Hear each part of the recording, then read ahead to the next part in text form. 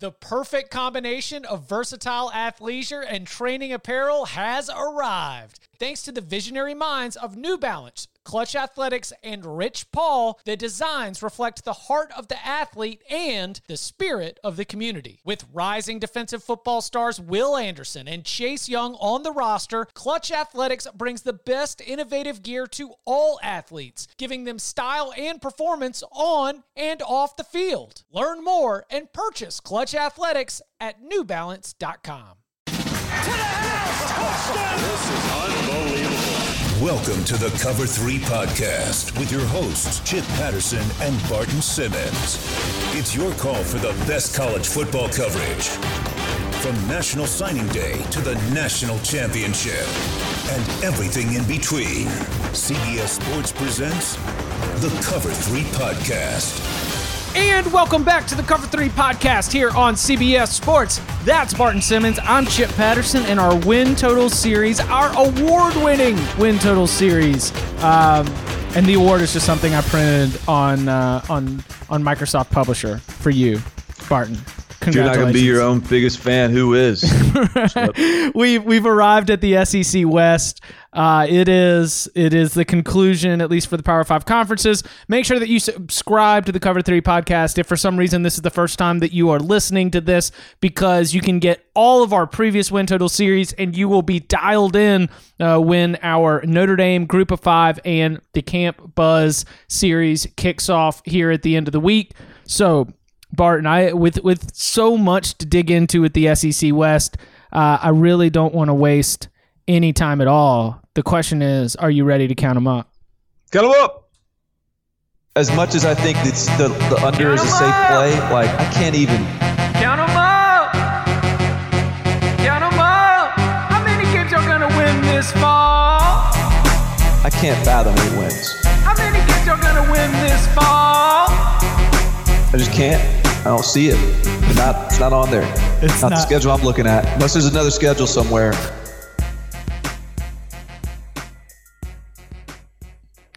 And the SEC West, we begin with the Alabama Crimson Tide. Would you know it, Barton? The Alabama Crimson Tide have the highest win total in the SEC West. Now, we talk about Alabama all the time. But I don't think that we spend a lot of time really digging into sort of the potential pitfalls of the schedule, because I do think it's important to remind the listening audience that this is a team that, while they do not lose often in the regular season, they do lose in the regular season. In 2017, it was the Iron Bowl against Auburn. In 2015, it was against Ole Miss. In 2014, it was against Ole Miss. So championship winning teams still can take L's under Nick Saban. So the over-under win total is set at 11 for the Crimson Tide. What's your pick? Well, here's the nice thing about this year's Alabama team, and as a response to what you just said, is because the non-conference schedule doesn't really present a challenge. No, all respect to the Duke Blue Devils. There's, as I see it, 3, maybe 4 games that are losable. What's your 4th? Well, the 3 are at Texas A&M, right? LSU, yep, and at Auburn. Yep.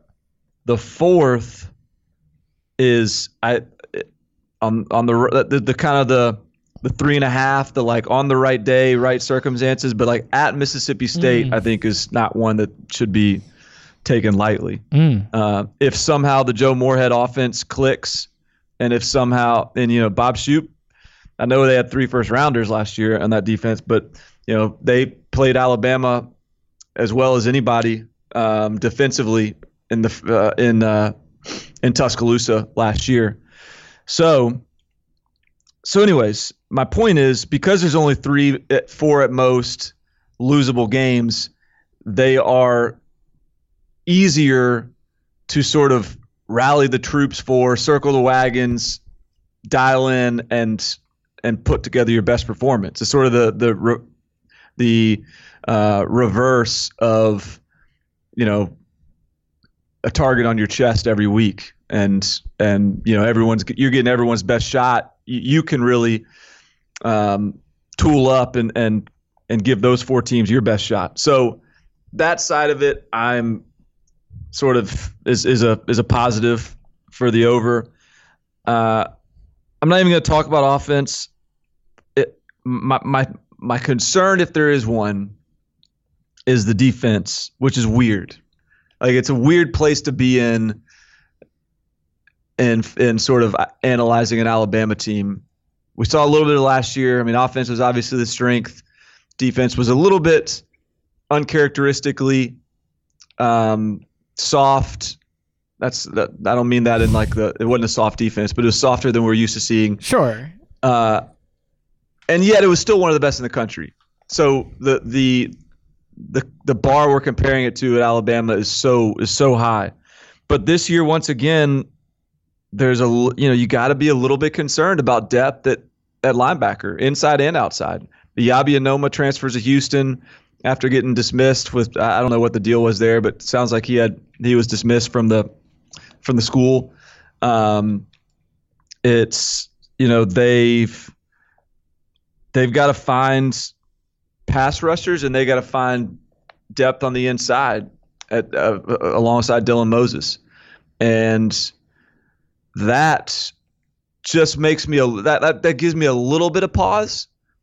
But I still think when you go and look on the other side of the ball, there's just too much firepower, and there's too much motivation, and there's too much focus from this team, given the way it went out last year, to not feel like this is going to be a really good version of one of Nick Saban's most talented rosters. I think that this Alabama team, if it was totally unleashed, can probably score 42 points a game. I think that this Alabama team, if it's totally unleashed, could look like, and we saw this a little bit last year, where you just sort of watch an Alabama team. If you were to change the jerseys, change the helmets, you could be like, wow, this is a Big 12 offense. The speed at which they were playing, the formations that they were running, it was just so far from when we saw Derrick Henry run into his interior offensive linemen's butts for 4 yards upfield every single time. It had all of the looks of an evolution, and I am fascinated to see, as we've got Sark back, right? We have Sark back. Yeah, so yes. I'm kind of fascinated to see, and we got Charles Kelly back on defense, and we got Salson-Sari's back. Like the coach getting the band back together, for me, is the number one intrigue point that could potentially become concern. It might not be concern. It might be that Nick Saban is still able to get as much efficiency as he wants, but does that mean that we see a little bit of a shift? You and I are looking here on paper at the Alabama offense, and I don't want to speak for you on this one, but I'm kind of thinking about it almost like a video game style, or like I've got the best fantasy football team if college fantasy football was a thing that a lot of people did, that I would be locked and loaded with ridiculous skill position talent that can get me points every single week. But, you mentioned there are, on the personnel side, on the defensive, on the interior part of the defensive side of the ball, you've got a couple issues. And, I'm just very curious to see how sort of the inner workings, the game planning, the way that this new retooled staff uses and coaches up the players that are on this roster, because clearly we're dealing with an Alabama team that can go win a national championship. And clearly we're dealing with an Alabama team where the floor is probably, just one regular season loss. But as I look at it, at 11, I think I'm still going like over, or push to over. Oh yeah, I'm still going over. I'm still getting, and I think, at Jordan Hare, that's scary. That tail end of the season, like those are some scary moments. But I think you still, if you're placing a bet, what's more likely?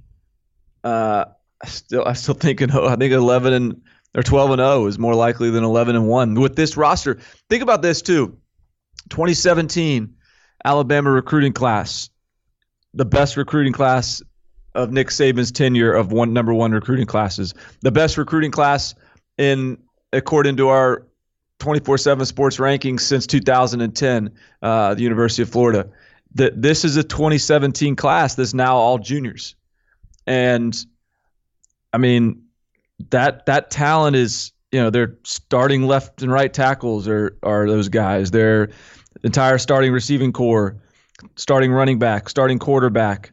They're now these guys have come up and they're, Dylan Moses starting a middle linebacker. LeBron Ray will be a starting defensive end. That Xavier McKinney starting at safety. Like that class is fully coming of age to where I just think that I would imagine there's really good leadership. I would imagine that there's a hunger and again, it's flexing. That class it's their year to flex.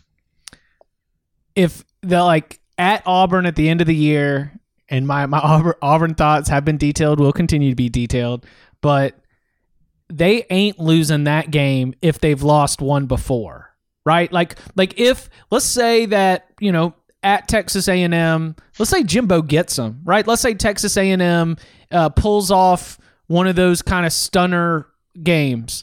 Well, then I guarantee you that junior class is going to be laser focused and won't lose another game the rest of the season. Well, yeah, but the number's 11.5, right? Ooh, is it 11.5? Wait, what is the number? I've got it at 11. Oh, okay. Well, then good. Yeah, you're right. So even one loss, you still get a push. This is not a 2-loss team. Count them out. The LSU Tigers coming off a season where I think some confidence was sort of really injected into the Ed Ogeron era. He's 8 wins, 9 wins, and then you get the 10 wins last season thanks to the bowl victory against UCF. Really could have been 11. That 7. I feel like that 7 overtime game against Texas A&M deserves an asterisk that we should award both teams a win because the football that was being played at the end of that game was not exactly football. Yeah, that was Red. Congratulations for playing. Yeah, they were playing Red Rover or tug of war by the end of that game. Like who can still stand up? Anyway, our over under win total for this season is set at 9. We got the game at Texas, which you and I will be at. Cover 3 will be on site in Austin. I got hotel booked. You thinking maybe Saturday night podcast from the hotel again? Oh, no doubt. Yeah. Nice. Yeah, that's a late beer podcast night for sure. And so as I'm looking at the rest of the schedule, counting up to 9 was not hard for me to do. That number's only at 9, but getting to 10 is tough. Yeah. That's kind of where I'm at right now. 10, you're beating some really good teams. Right. That's the thing. So you have to you have to decide if you think LSU's a really good team to get, you can't just back into 10 wins. I agree with that. You have to decide, I think LSU's a really good team if you're going to pencil them in for 10 wins. And not just that they're a really good team, but they're going to win multiple tough games against really good teams of equal or greater talent. Yeah, and this is not a Bush League schedule here. I mean, they're at Texas. Utah State is one of the best Group of 5 programs in the country. Even Georgia Southern traditionally is not a fun play. So this is not a schedule that just, this is a Missouri schedule. So I think last year, and then the win total was maybe like 9 again or 8.5 or something. And I think I was on the under last year. I think I had low expectations, and we were coming off a year where it was a little bit of a disappointing 9-3 in 2017. So 28, like where was the Ed Orgeron trajectory going to take us? And I think he surprised me to a degree last year. So I'm a little bit more bullish this year. And in fact, like I sort of stumbled into 11-1 and backed off it and sort of found another loss somewhere. Right. But so I'm at 10-2. But this is one of those teams where from a roster standpoint, from my perspective, when I look at the names and see, and just sort of see what they can be, how talented they are, dude, this roster is, this is a stacked team. Rashard Lawrence, Caleb Von Chasen, Michael Divinity, Christian Fulton, Grant Delpit are all players that could be first-team All-SEC defenders. So Caleb Von Chasen gets hurt first game last year, misses the season, balled out before he got hurt, had high expectations, and is a former 5-star. And coming off that injury, his junior season, he gets number 18, the LSU sort of honorary team leader number, which tells me everything I need to know about what I should expect out of him this year. Yep. You know what I mean? Oh, yeah. Yeah, for sure. So you got him coming back. You've got the linebacking group is this loaded collection of Jacob Phillips and Patrick Queen and Michael Divinity, and what combination are they going to use with those guys? The secondary, Grant Delpit, we all know about. But Christian Fulton probably had a better year last year than Greedy Williams. I agree. And now you got Derek Stingley coming in as a true freshman that's is apparently just been an absolute terror on the field ever since he stepped on foot and during bowl practice. You got 4 offensive linemen coming back. You got an absolutely loaded receiving core. You got Joe Burrow, who is not flashy necessarily, but probably the most competent, even a step up in competency from Danny Etling, the newly anointed wide receiver for the New England Patriots. And the running back group is really is good, is better than last year, as they sort of took a step back there. And now you got Joe Brady coming in, who's bringing in the Joe Moorhead RPO stuff to add to the equation, and you got the $2.5 million coordinator Dave Aranda. You just sort of you kind of keep on listing off pros and cons of LSU. The pros list gets pretty long. The cons list isn't super deep. So that 9.5 or that 9 number, I'll take the over on that. I think this is one of the first ones in a while I've felt sort of, that it's not just sort of a push to one side or the other. But I'm gonna go ahead and just sit on that over. This is a great season for LSU if they are able to capitalize on Death Valley being a home field advantage, because Florida, that's going to be in Death Valley. That's homecoming. Auburn, that's going to be in Death Valley. Texas A&M, that's going to be in Death Valley. To me, those are the 3 games along with the game at Texas. So let's say those 4 games, those are the ones that are going to determine this win total, because 8-4 is not out of the realm of possibility. You could LSU could go 1-3 in that stretch of those games that I just mentioned. You throw in the Alabama loss, that's 8-4. They go 2-2, throw in the Alabama game. Now all of a sudden we're at the push. You got to go 3-1 against the likes of Florida, Auburn, Texas A&M, and Texas, but you got 3 of those games at home. If they defend Baton Rouge, boy, this sounds like a old war story. I tell you what, if LSU goes and if they can defend Baton Rouge, well, then they will hit 10 wins. But that is a great place to be in. I think if you're Ed Orgeron and if you're this LSU staff, and I do think there's a lot of confidence coming from, you mentioned the competence. I thought you were going to say confidence, because Joe Burrow is sneaky swaggy.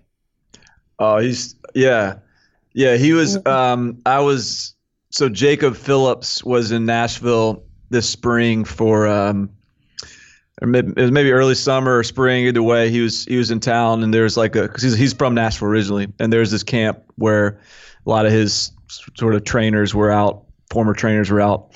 So he was out hanging around, and I was just talking to him, and I was like, "So what about your boy Joe Burrow?" And he kind of got this smile and looked over at me, and he was like, "He's a stone cold killer," and like, or maybe he said like he's an assassin or something, but like it was a very like Joe Burrow has the confidence of the team. Yes. You know what I mean? Yes. Like I think they like playing for that guy, and I think they like his just attitude and swagger. Like I think he's got that, and confidence and grit and edge, whatever you want to call it. So he's an LSU type of quarterback, and they've been missing that for a lot of these years. They've missed a guy that really can go and be that lightning rod for the team. So I think that adds confidence. And then when you just, again, and I go back to Dave Aranda and all the diverse athletes he's got and all the different, I think, ways he's going to be able to use them creatively on the defensive side of the ball. I just think this is going to be a really, really good unit. Count them up. Joe Moorhead, the words, Joe Moorhead, I think the words we use to describe him as he's entering year 2 at Mississippi State, the takeaways from SEC Media Days, I believe, didn't you make this observation? Do you say that he came a little bit more humbled, a little bit more like understated compared to maybe compared to the way he arrived at SEC Media Days the year before? They went 4-4 in conference play, finished tied for 4th in the division, 8-5 overall. There were highlights. The defense was able to lead the way in wins against Auburn and Texas A&M, but outside of that, you found the offense, which was supposed to be Joe Moorhead's calling card, really struggling to get points against the likes of Alabama, LSU, and Florida, as well as a loss to Kentucky. So as we're looking at an over-under win total, I'm seeing it right here at 8. Boy, we're just sitting here in push land with these SEC numbers. I'm not saying that I'll go ahead and throw it. I've got this like push/under. If you're holding my feet to the fire, I think 7-5 is more likely than 9-3. But a lot of that comes down to these toss-up games. So where are you at with Mississippi State? I'm heavy on the push. But so I don't. Yeah, I mean it's to go over. Then we got to talk about them beating the likes of someone like Auburn, LSU, Texas A&M, or Alabama. I mean, the push basically is them winning all the games they're supposed to win, losing all the games they're supposed to lose. And I feel like we have more confidence in them being a step below the teams they're supposed to lose to than we do them being a step above the teams they're supposed to beat. Does that make sense? I have a potential of 4 straight losses at Auburn, at Tennessee, LSU, at Texas A&M. Sure. I think that's conceivable. That kind of stretch is just going to have me bouncing way away from even considering a 9-3 season. Yeah, I think 9-3 takes some cojones to make that pick. This team, like if they're 9-3, then we're going to have a very different opinion of Joe Moorhead at the end of this year. Because that will mean that the Joe Moorhead, like the idea of Joe Moorhead as the offensive guru will have taken shape once again, because that was what they were missing last year. And I think there were two problems last year. One, the receivers were not good at all. Like it was a bad receiving core. 2, Nick Fitzgerald. Joe Moorhead's offense is more of an RPO, quick decisions, downfield passing game offense. And I think what Dan Mullen has shown is that he is, he can work with a grinder, athletic quarterback and sort of use those legs, use the quarterback run game as a real Oh heck yeah, valuable dude! part. He's from the urban school. Love that Right. quarterback power. Exactly. Yeah. So now we got Tommy Stevens coming in. And by the way, there's Vegas odds out there of quarterback competitions. Throw all the money at Tommy Stevens. All of it. There's no way he's not winning this job. Tommy Stevens left Penn State, where he probably would have still been the starter, to come play for Joe Moorhead. He ain't coming to play for Joe Moorhead to sit the bench when he just sat 4 years waiting his turn at Penn State. No chance Tommy Stevens is not the starter. So wherever you can find that those starting quarterback odds, eat it up. Tommy Stevens. Keaton Thompson's a good player, though. I'm not saying he's not. I'm just saying like Tommy Stevens did not come to Mississippi State without like a wink and a nod that competition here, but you're getting it. Because he passed up he passed up a starting job at Penn State. So Tommy Stevens is a quarterback. He's going to be better than Nick Fitzgerald at running Joe Moorhead's offense. Is he dramatically better? I don't know. Kylan Hill as a junior will be one of the best running backs in the country. I think their offensive line is probably still going to be pretty good. And I think defensively, they're going to be so much better than people realize. I know they lost 3 first-rounders, but I really think the defensive edge guys, Marquise Spencer, Chauncey Rivers, are going to be really good. Their linebacking group is stacked. Cam Dantzler at cornerback, All-American type of talent. So there's players.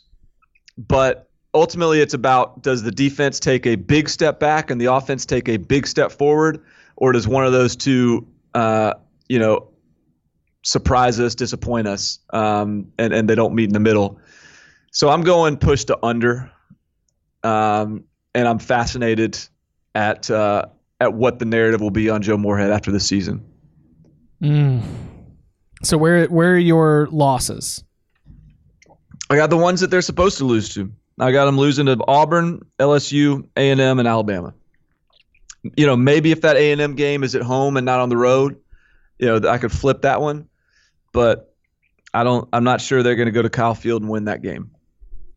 Coming up on the other side, we will be taking a look at Auburn, Texas A&M, Ole Miss, and Arkansas as we wrap up the SEC West. Next. Robert Half research indicates 9 out of 10 hiring managers are having difficulty hiring.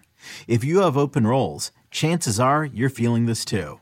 That's why you need Robert Half. Our specialized recruiting professionals engage with our proprietary AI to connect businesses of all sizes with highly skilled talent in finance and accounting, technology, marketing and creative, legal, and administrative and customer support.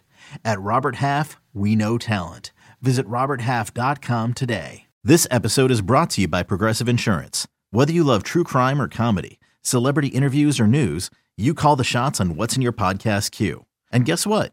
Now you can call them on your auto insurance too with the Name Your Price tool from Progressive. It works just the way it sounds. You tell Progressive how much you want to pay for car insurance, and they'll show you coverage options that fit your budget. Get your quote today at Progressive.com to join the over 28 million drivers who trust Progressive. Progressive Casualty Insurance Company and Affiliates. Price and coverage match limited by state law. All right, Barton. The Auburn. We're finally here? We're finally here. Nice. The Auburn number is set at 8.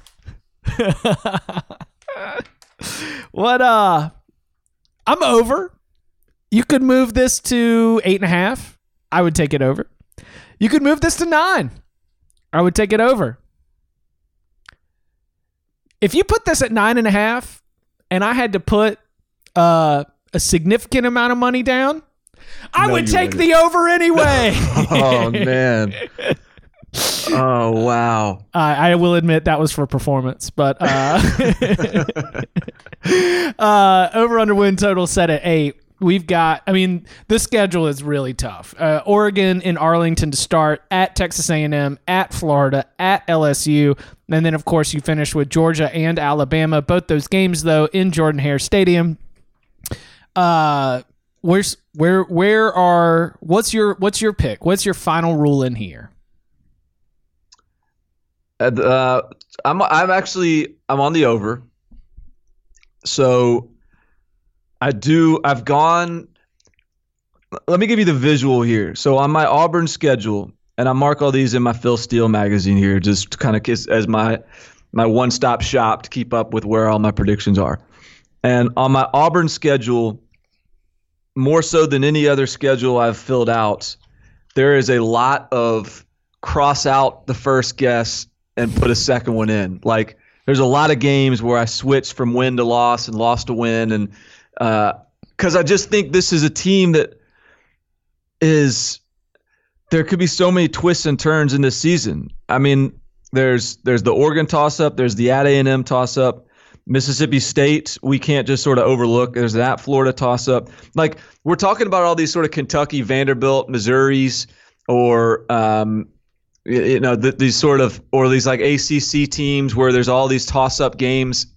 Auburn is like is a team that has a lot of toss-up games with top-tier teams. Like, they're top of the food chain with 50-50 games all over the place. So that's really hard to figure out where it's going to land. Like, I got, they could go and win 1, 2, 3, 4, 5. They could go 6-0, and then I could see them losing to Arkansas. It's just sort of overlooking Arkansas as they go to LSU. Sure. So I'm on the over. I've gotten to the over. There was one version of the schedule where I had them 10-2. There was one version of the schedule where I had them at 8-4. I've landed on 9-3. And that 9-3 includes an upset of Georgia. It includes a win at LSU. It includes a loss at Texas A&M, a loss against Alabama, and an upset loss at Arkansas. So I know that's that's just me sort of being wild and like picking the craziness. But the bottom line for this Auburn team is it's going to be great on the defensive line. It's going to be one of the best defenses Gus Malzahn's had. Offensive line returns everyone. Run game is sort of reinvigorated. Gus Malzahn has the offense back. He has a mobile quarterback. Doesn't really matter that he's a freshman because Gus Malzahn's better off with an inexperienced mobile quarterback than he is with an experienced passing quarterback. So it's just Gus Malzahn being able to sort of be comfortable in his own skin again. And it's going to be ugly sometimes, but they're going to figure out a way to win a lot of these games. I feel like the way that I imagine this playing out probably includes both Joey Gatewood and Bo Nix at different points. And I don't know whether it's going to be because of performance or injury or if he's just going to like I don't know if I don't know if we're going to have one quarterback that we feel like is the heart and soul of this team, because the heart and soul of this team is going to be Derek Brown and Marlon Davidson and Nick Coe, and it is going to be a matter of the Auburn defense is going to keep Auburn in every single game, and the Tigers are just always going to need like one drive. They're just going to need like one touchdown drive to be able to gain the leverage they need to win, and I believe that there will be enough mixing and mashing and cooking up some weird trick plays in the chemistry lab for Gus Malzahn. Like I could see specialized packages, and I could see the quarterback, how Gus handles the quarterbacks being the most like over talked about, over discussed topic around Auburn football throughout the season. A lot of hand wringing when like the real secret of it all is the defense is so good that he does just get to play around a little bit. And I also think Gus, like, maybe if the freshman quarterback was Jarrett Stidham or some other pass-happy quarterback, maybe it would be a little more concerning that it's a freshman or a redshirt freshman. But I think and Bo Nix is less of Joey Gatewood is almost like a wildcat quarterback. And that's okay at Auburn. That's fine. Like, all he has to be able to do is throw the play action post. Like, if he's got that throw in his repertoire, then it doesn't even matter. And they're just gonna get back to just running the rock and being this power spread team or power no huddle team. And I think that, that's that fits. Like that fits what Gus Malzahn wants to do. Like I was looking, this Oregon game is an example of me overthinking it a little bit. I've switched back to thinking Auburn wins this game because Oregon can sort of pound their chest and talk about being the best offensive line in the country all they want. But ultimately, they're still coming to play an elite SEC defensive line. Those matchups typically don't go that well. Pac-12 against SEC defensive line and an elite one. And so, yes, Justin Herbert is the advantage at the quarterback position, but I think Gus Malzahn is pretty good at especially in games like this, these national games where he's got to figure out a way to make them close and ugly. He's pretty good at minimizing whatever offensive deficiencies he's got and just making it a defensive game. So I got them winning that one, which is what that's sort of the key to flipping me from 8 to 9 wins. And that's kind of where I've landed right now. Where do you think, and it probably doesn't matter, I asked this question after, stating earlier, either on this podcast or elsewhere, that who is running the ball at running back is something that I'm putting a little bit less stock in at the college level. The idea that there are very few, like there's a lot of players that are really, really good, but that the like individual running back that's going to elevate your whole offense. I look at this room and I don't have horrible feelings about any combination of Jartavius Whitlow, Cam Martin, and Sean Shivers. I feel like they were bouncing between them a little bit because of injuries and a little bit because of how much the coaches trusted them. Like I don't know whether that's a good thing or a bad thing that there's not one player that I'm looking at and I'm like, oh yeah, he's ready to go, because we've seen what was it when Auburn won? Why am I blanking on his name? When Auburn won the SEC. Kerryon Johnson. Yeah, Kerryon Johnson just put the whole team on his back. I'm very curious to see how that plays out as well. Well, I think Whitlow can be the workhorse. Okay. He's sturdy, he's physical, he's compact. I think he can be the workhorse. And then you got Sean Shivers, who's this like speed scat, like change of pace guy. And Cam Martin is sort of that guy too. So I think he has the diversity from a skill set standpoint that you need. Kerryon Johnson could kind of be all those things in some way. So I think he's got the diversity to mix it up. And I think that he has I think Whitlow has the sort of durability to be the workhorse if he needs to be. So I feel pretty good about the run game this year. And I think given who the quarterback is going to be, I think pass game deficiencies are less, that's less of a factor to me. Count 'em up. Jimbo Fisher entering year 2 with Texas A&M. I would say that year 1, anecdotally, just thinking about it, I feel like it felt like a success. They came out, they ended up with 9 wins.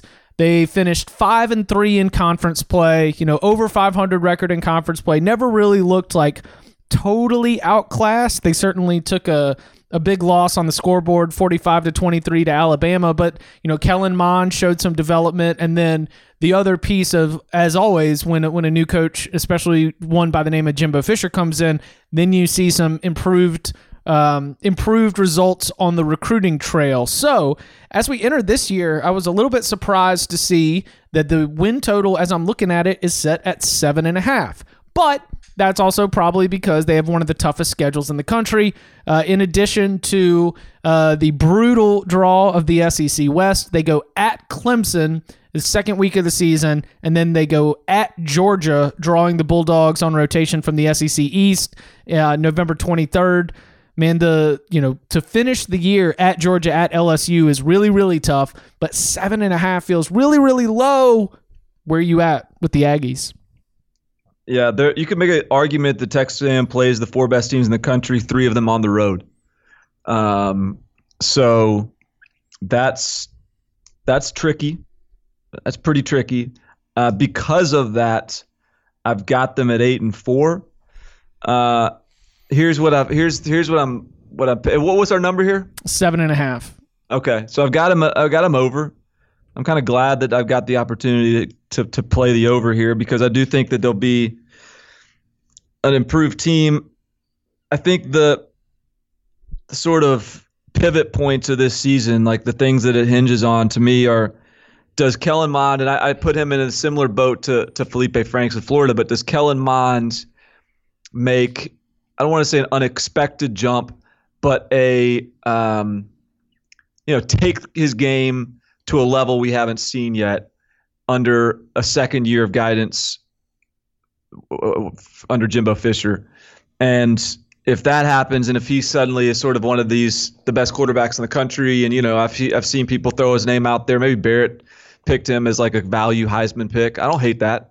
And so is Kellen Mond that guy? Because they still have these avatars on the outside at receiver. They have these big body guys, Kendrick Rogers, Jamon Osborne, these dudes who can muscle around and be mismatch problems. And I think they'll be able to, with an improved advanced Kellen Mond, that can be tricky to defend.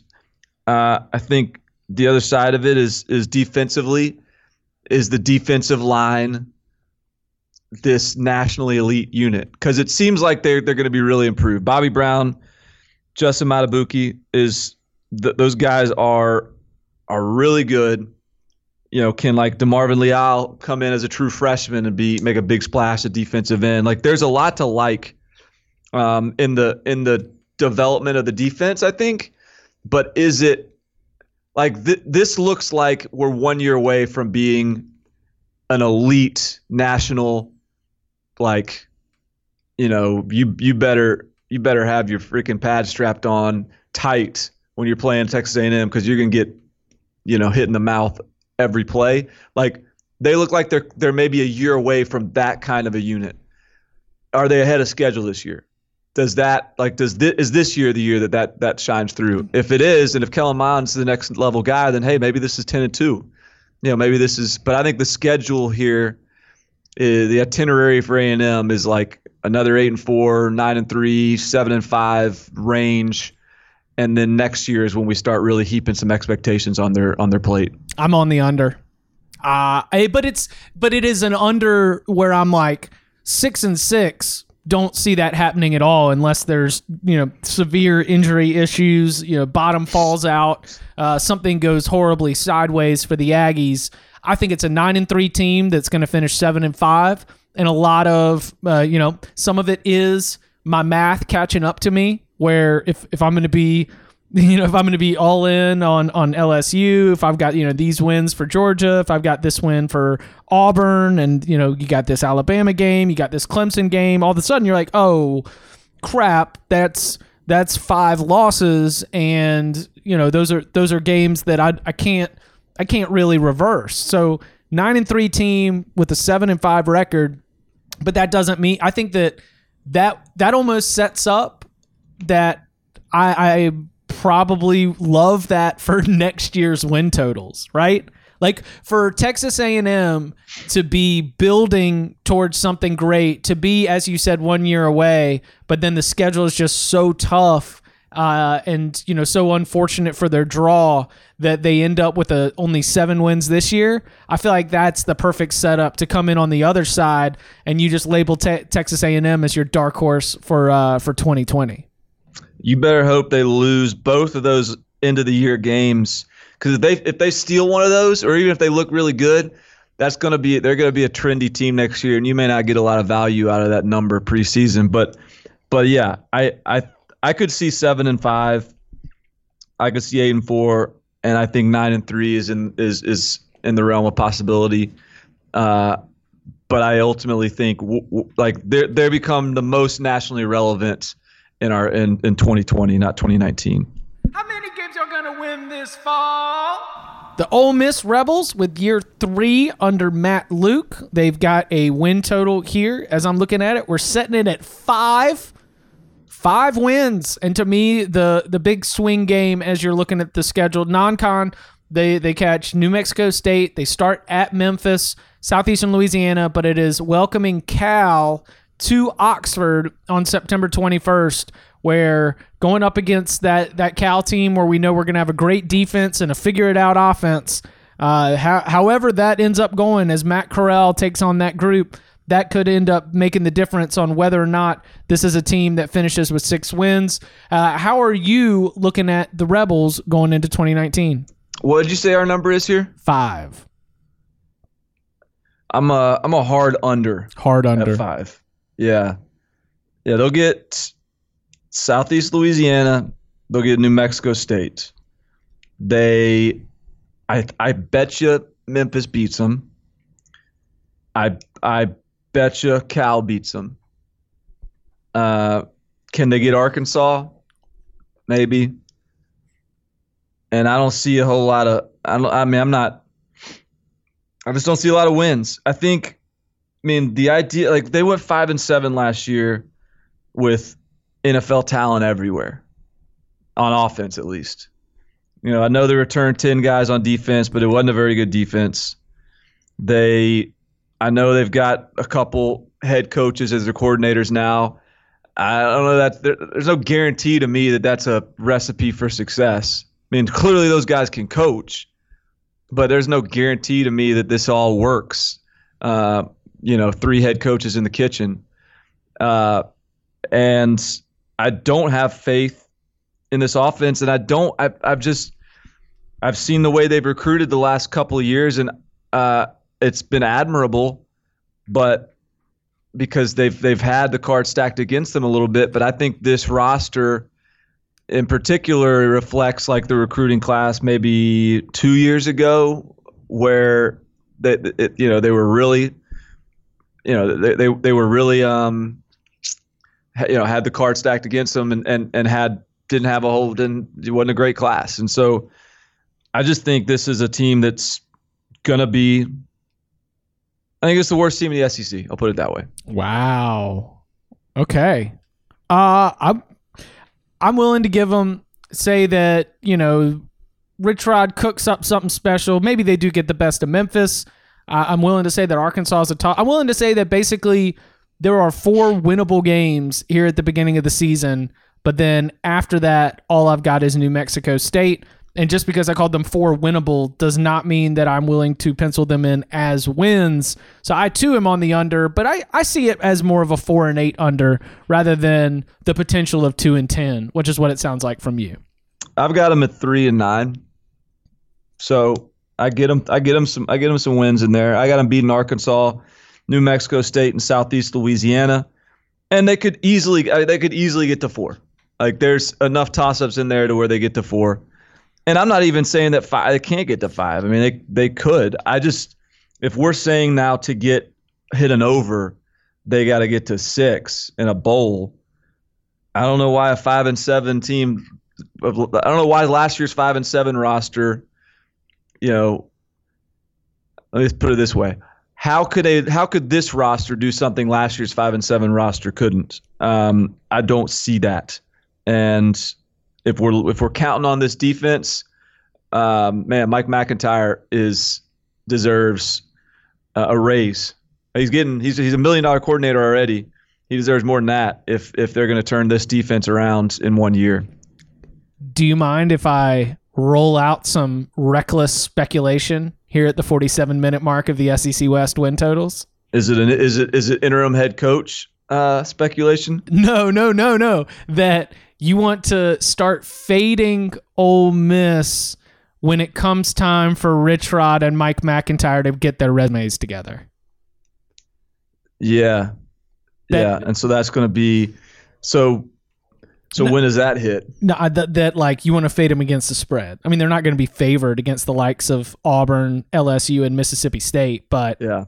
Those if things go well early, there might be enough proof in the pudding for those 2 guys to feel like they can go get head coaching jobs, depending on what's going on elsewhere. I don't know. I could be wrong because I think we had like 1/5 of the Power 5 coaches turned over this past year, and maybe it was like 33. I don't know for all of FBS. I believe it was ultimately a pretty high number, so we might be due for a little bit less turnover. But when you talk about the 3 head coaches in the kitchen, absolutely a concern from a game planning, who's got the voice, this, that, or the other. How are they going to all interact with each other? But I think also with those 2 coaches in particular, they are probably hoping that this is going to get them right back to being head coaches. And it's reckless. Just let me float that out there as a potential principle that we'll be putting in play come November. It's going to be pretty fascinating to see like how they I mean, it seems as though this is going to be kind of your classic Rich Rod quarterback run, fast-paced offense. I mean, I think that's good for Scottie Phillips. It's great for Scottie Phillips, and Scottie Phillips is going to be a good player. You know what? I'm fascinated on the Matt Corral thing, like this monster-armed kid who is athletic, and he looked sharp in the spring game doing some of this RPO and quarterback run stuff, but he's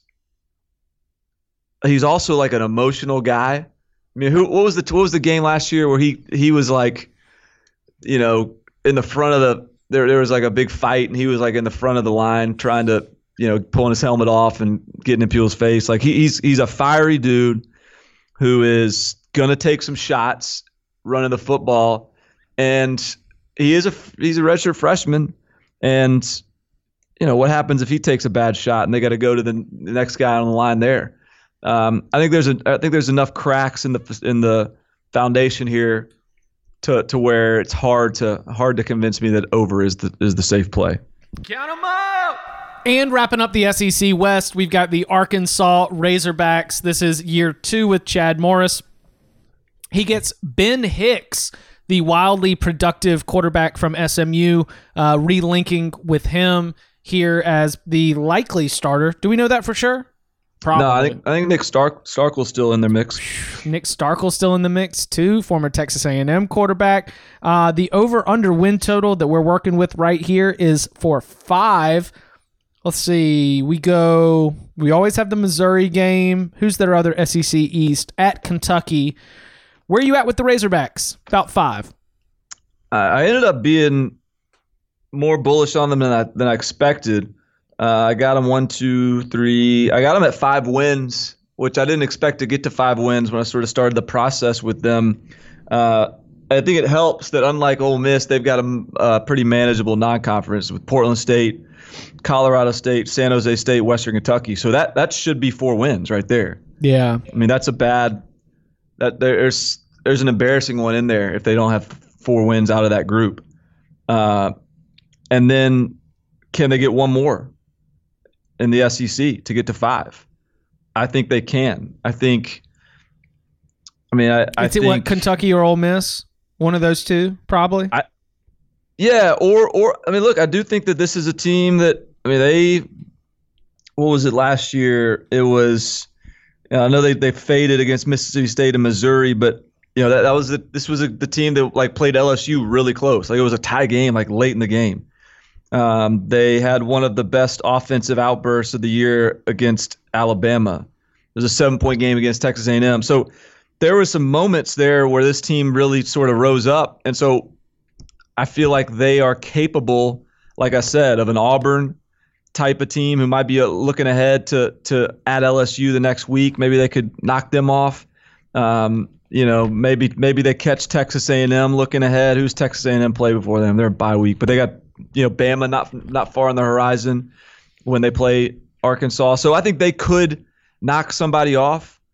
I think they'll be improved at quarterback. They'll be improved year 2 in the system. They'll be improved at receiver. Trey Knox, true freshman, already making plays, is a big-bodied guy. Defensive line, I think, is pretty good. They've recruited pretty good there as well, which is a benefit and encouraging. So I just think there's some things to like here. They're still behind the rest of the SEC, but I've actually got Ole Miss beating them early in the year. But I think as the season progressed, I'm more confident in their ability to grow and progress than maybe I am with Ole Miss.